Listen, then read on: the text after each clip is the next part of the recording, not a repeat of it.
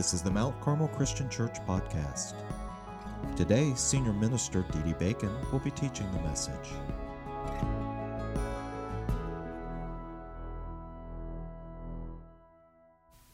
Thank you for having us, allowing me the privilege of being with you online. I appreciate you logging in and really showing the interest in the subject material that we're going to be talking about today. Today we're coming to number 2 issue that we're going to address as we continue on this series called Let's Talk About It. As we address issues of faith, we address issues that will be controversial, that perhaps may cause doubt, or may be issues in which people think, I don't exactly like where the church stands on this. I don't exactly like what the Bible teaches on this. I don't believe these things, and therefore I don't want anything to do with the Christian faith. I don't want anything to do with church. Folks that are disillusioned with the scriptures and disillusioned with the Bible and disillusioned with the church and say, yeah, count me out. I don't want to do this. I hope that this provides an opportunity perhaps to get some dialogue to talk about it and to address it. So today we talk about the Bible. I think of the Bible, and I'm reminded of the time not too long ago I was summoned to participate in grand jury duty, and I have to confess I wasn't too excited about it. It was going to be 3 months of dedicating I think it was Tuesdays, where I had to serve and be there to listen to the prosecutor present cases. Our job as a grand jury in the legal process was to determine if there was enough evidence to take what the prosecutor said to us to trial. Now also, I didn't realize this, part of the grand jury duty was also to take a tour of the local county jail and to make sure that everything was run properly and done well. We were the representatives of the community to hold in check, if you'd like, the prosecutor and those who ran the jail. And so I came to really appreciate the time I had. It was very interesting, and it was a great thing to do, and I was glad to be able to do that. One of the practices we had, whenever a case was brought before us, we would have the person who was about to testify swear to tell the truth. And there was this card that we would read, and the person would put their hand up in the air, and then they would say something at the end, "So help me God." And they would say that, and I would be reminded of the fact that they said that because that was a practice that included, and it's usually typically, I think, in the bigger trials, I'm not sure, in jury trials, that when the real trial was happening, that they would make that same statement, "So help me God," and appeal to God, and they would put their hand on the Bible. They would swear to tell the truth because their hand would be on the Bible. Now, why do we do that? Where does that come from? Well, that comes from our culture. That comes from the roots of our legal system, by which we recognize that the Bible, God's Word, is the source of all things right and wrong. It's the source of law. And when a person puts their hand on the Bible, they are, in effect, promising before the standard by which we all live by, before the person by which we will all be judged, they are promising that what they say is true, that the all-seeing power of God will hold them accountable, and therefore all of us who are present for them to see them swear their hand on the Bible, we can be assured that what they're about to tell us is the truth because they are swearing on the Bible. The Bible is very significant, obviously, then. The Bible has power in terms of its influence then.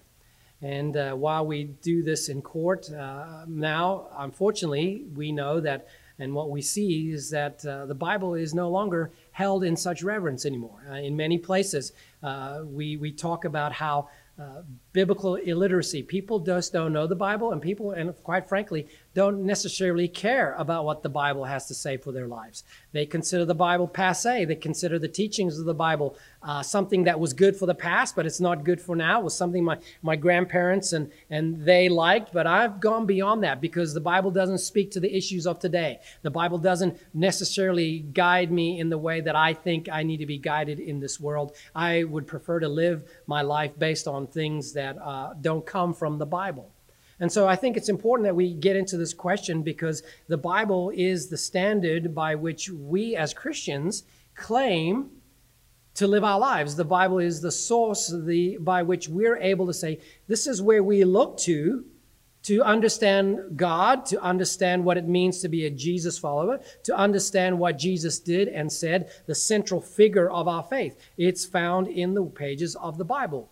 And so today's question, is the Bible true, really comes around that to ask, okay, if this is there, can we discuss the Bible? Can we talk about, is the Bible true? Is the Bible true? Now, once again, if you look to the Bible to prove that the Bible's true, you're kind of going in a circle. The Bible doesn't really make much effort to give all the evidences that we can believe. The Bible, in effect, is a historically based telling of the story of God and the people of Israel, and then the Messiah Jesus, and then the establishment of the church that was done by Jesus. That's what the Bible in effect was and is.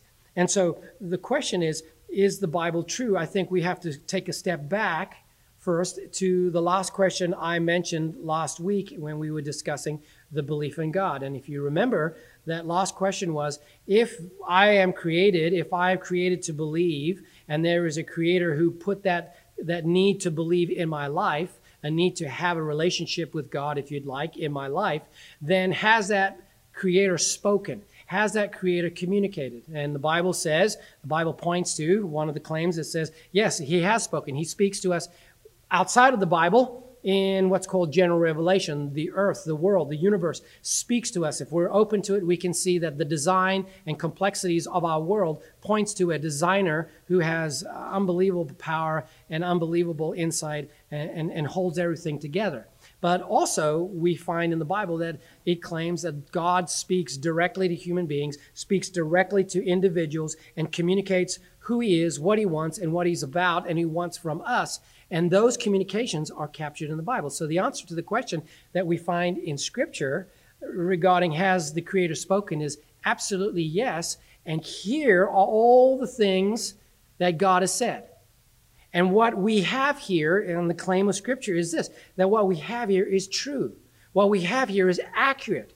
It's a telling of how things happened and as they were. And so the couple of things that I think is important as we think about this. I want us to focus on one passage of Scripture regarding the claim of has God spoken, and that's found in Hebrews chapter 1. It really is going to frame some of the things that I want to raise up. And again, really this forum, this time that I have together, I know there's so many things we can dive into deeper, so many things that we need to flesh out.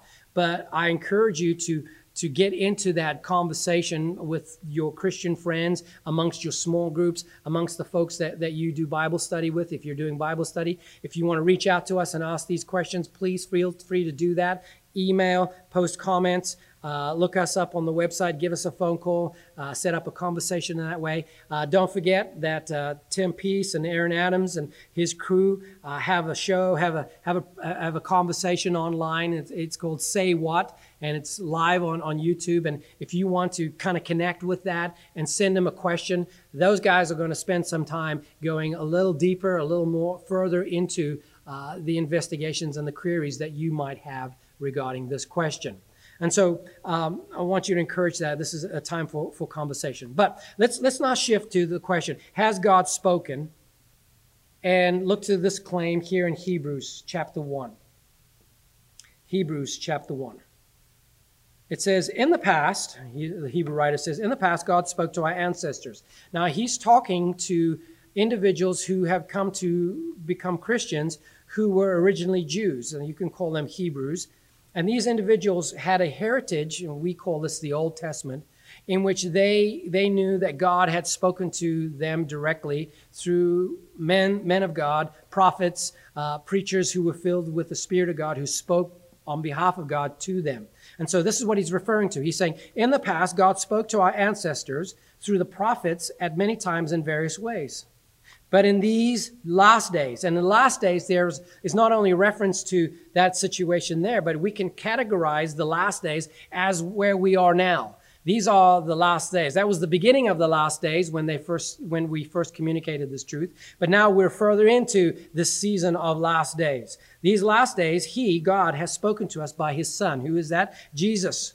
Jesus of Nazareth, the man that was born in Bethlehem that we celebrate at Christmas, the man most importantly that we remember was buried, was crucified and raised again on the third day, the one who emptied the tomb and defeated death in that miraculous way. He has spoken to us by a Son whom he appointed heir. That means the one who would inherit all things, through whom he also made the universe. The Son, Jesus, is the radiance of God's glory. If you ever want to know anything about God, he's saying, look to Jesus. And the exact representation of his being, sustaining all things by his powerful word. After he had provided purification for sins, after he had died for our sins, he sat down at the right hand of the majesty in heaven. He died, he was buried, he was raised again, and he was brought back to a position of being with God. So he became as much superior to the angels as the name he has inherited is superior to these. And the Hebrew writer is now going to address some issues that were going on at that time regarding angels, and we won't go into that.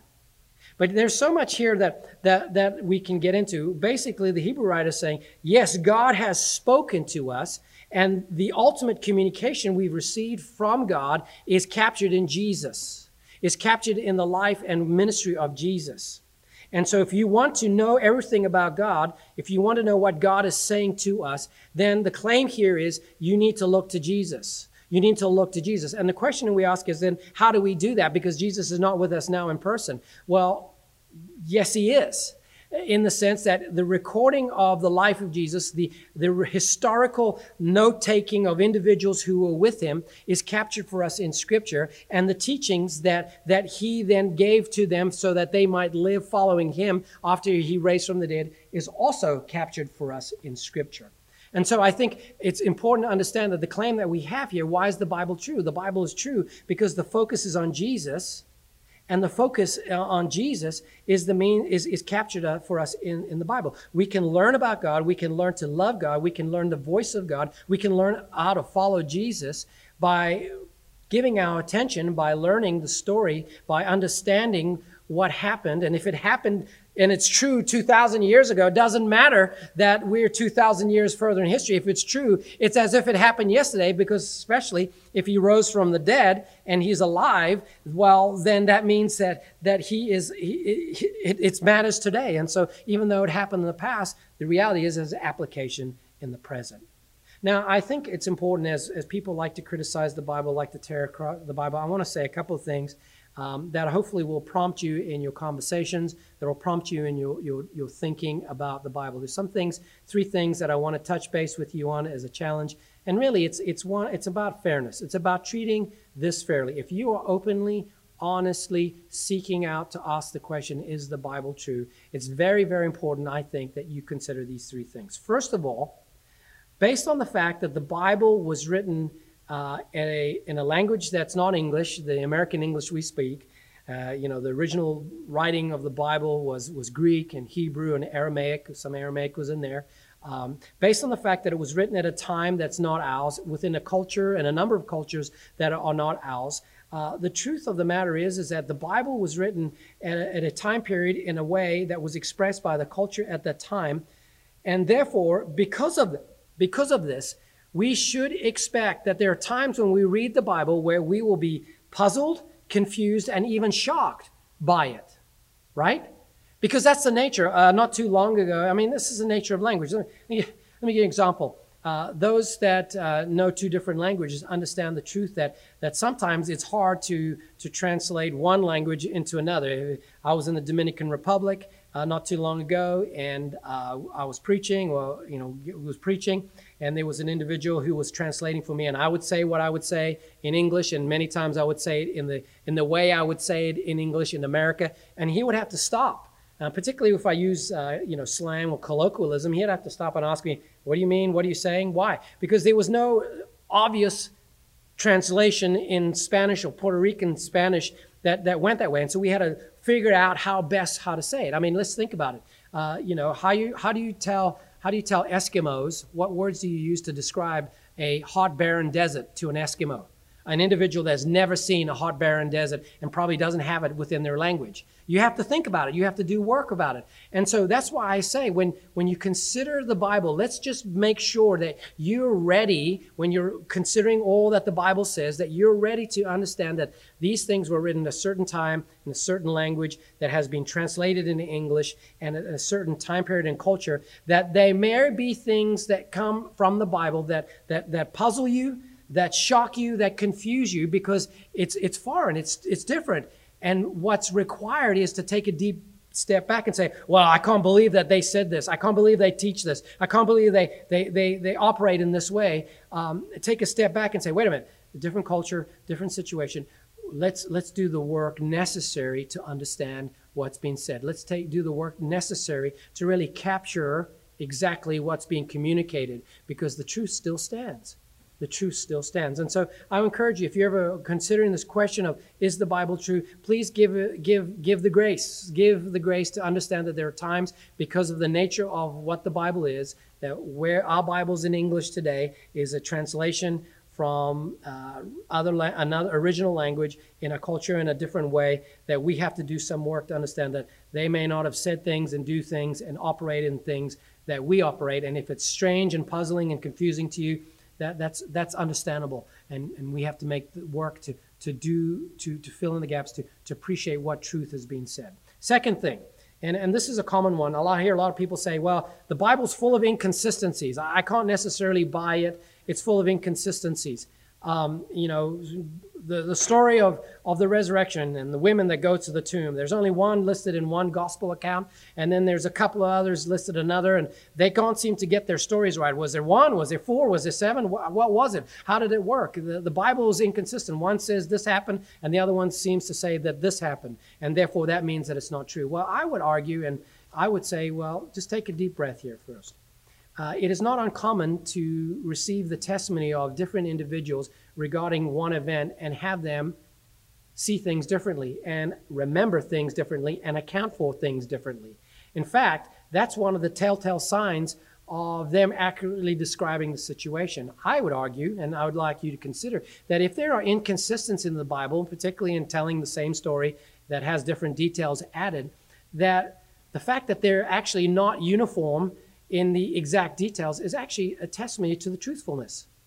Because if the Bible was the product of some conspirators, individuals who were trying to fool everybody, individuals who were trying to make sure that everything, bring out about a hoax, don't you think that these very intelligent people coming up with all the stories would have worked together, collaborated together to fix their story, to make sure it all lined up? As we say, get our story straight so that we are not, when they ask us, we're all looking like we're all together on this, right? The truth is that everything in the Bible is harmonized. Everything in the Scripture works together, and many times, even though it may seem contradictory, take the time to do the extra work and ask the question, is really the contradiction a matter of them telling it wrong? Or is it more likely the matter of someone telling it from a different perspective, highlighting different things that add detail, that add color, that add context to the story? One thing that it's important that we also understand is that the Bible uses different genres, different literary genres. There's poetry, there's history, there's that crazy thing called prophetic literature that we find in Revelation. And because of all this, many times, it says things and does things in manners that are different.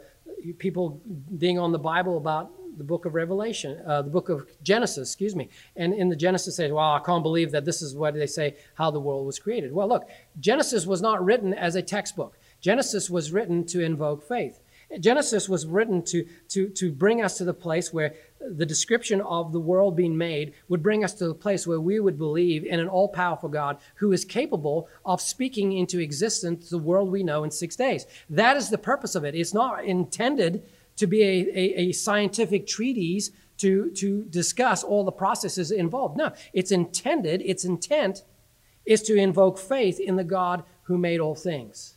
And so it's important that when you do understand the Bible, that you're fair, if you're criticizing the Bible, that you're fair in approaching it in a way that's appropriate and takes into account these things. I just want to leave this as the final thing to think about. as far as I'm concerned, when it comes to the Bible and this is a personal thing. This is where I stand. It all comes down to an empty tomb. It all comes down to the empty tomb of Jesus. Why do I believe that the Bible is true? I believe the Bible is true because of the empty tomb of Jesus. I believe the Bible is true because of the testimony, historical testimony, that there was a man named Jesus. He lived in the first century. And individuals saw what he did and heard what he said and recorded it down, guided by God's Spirit, but as best they could. And he went to the cross as he promised. He suffered an execution by the Romans, which was not uncommon for the wannabe messiahs of the day.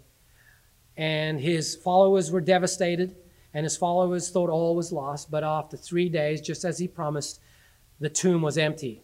The tomb that he was laid in, the friend's tomb that he was put into hastily, the borrowed tomb of an individual who was part of the ruling council of the Jews, the Sanhedrin, it was empty. And it was empty because he rose from the dead as he promised. And as he rose from the dead, he presented himself living and alive to those who were now defeated and all of a sudden became invigorated by this truth, whose life trajectory went from one in which they were petering out and going back home to do their things to all of a sudden now becoming bold men, speaking the truth regarding what they had seen and heard. Bold men and women willing to die for what they had seen and heard, the resurrected Jesus. Bold men doing things in the name of Jesus that brought life to people. Bold men who are preaching this message. No matter who you are, no matter what you've done, we are all separated from God. We all have this yearning from God. We all have this desire to believe. And we are telling you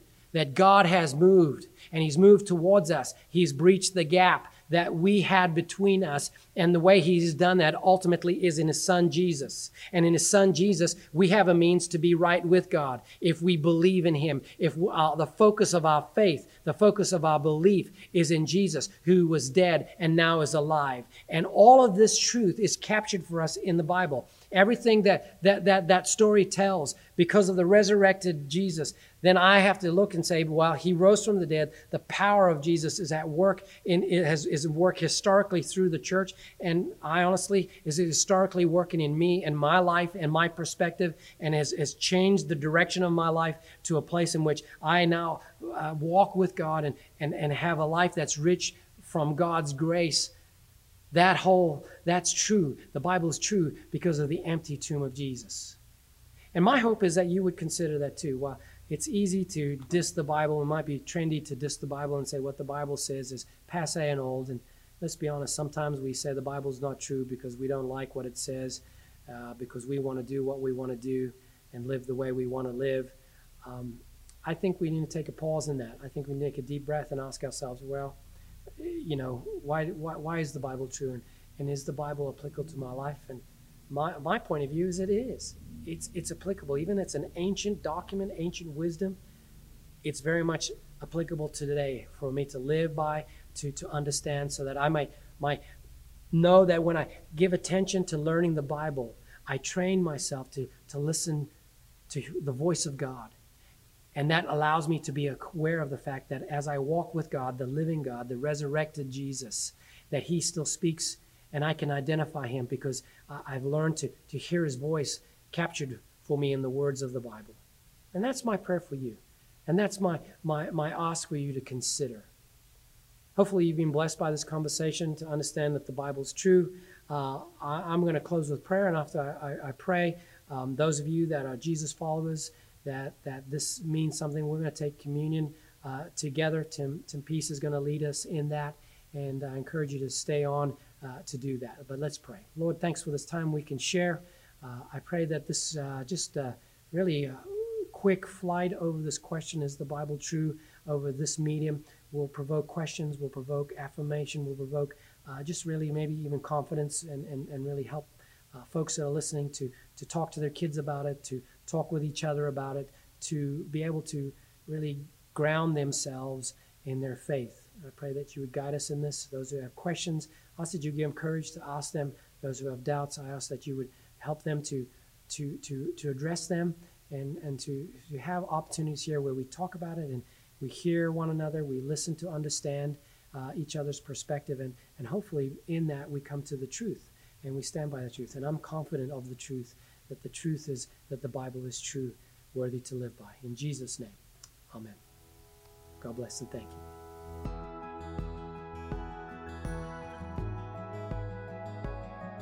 You can find out more about us on the web at mtcarmelchurch.org.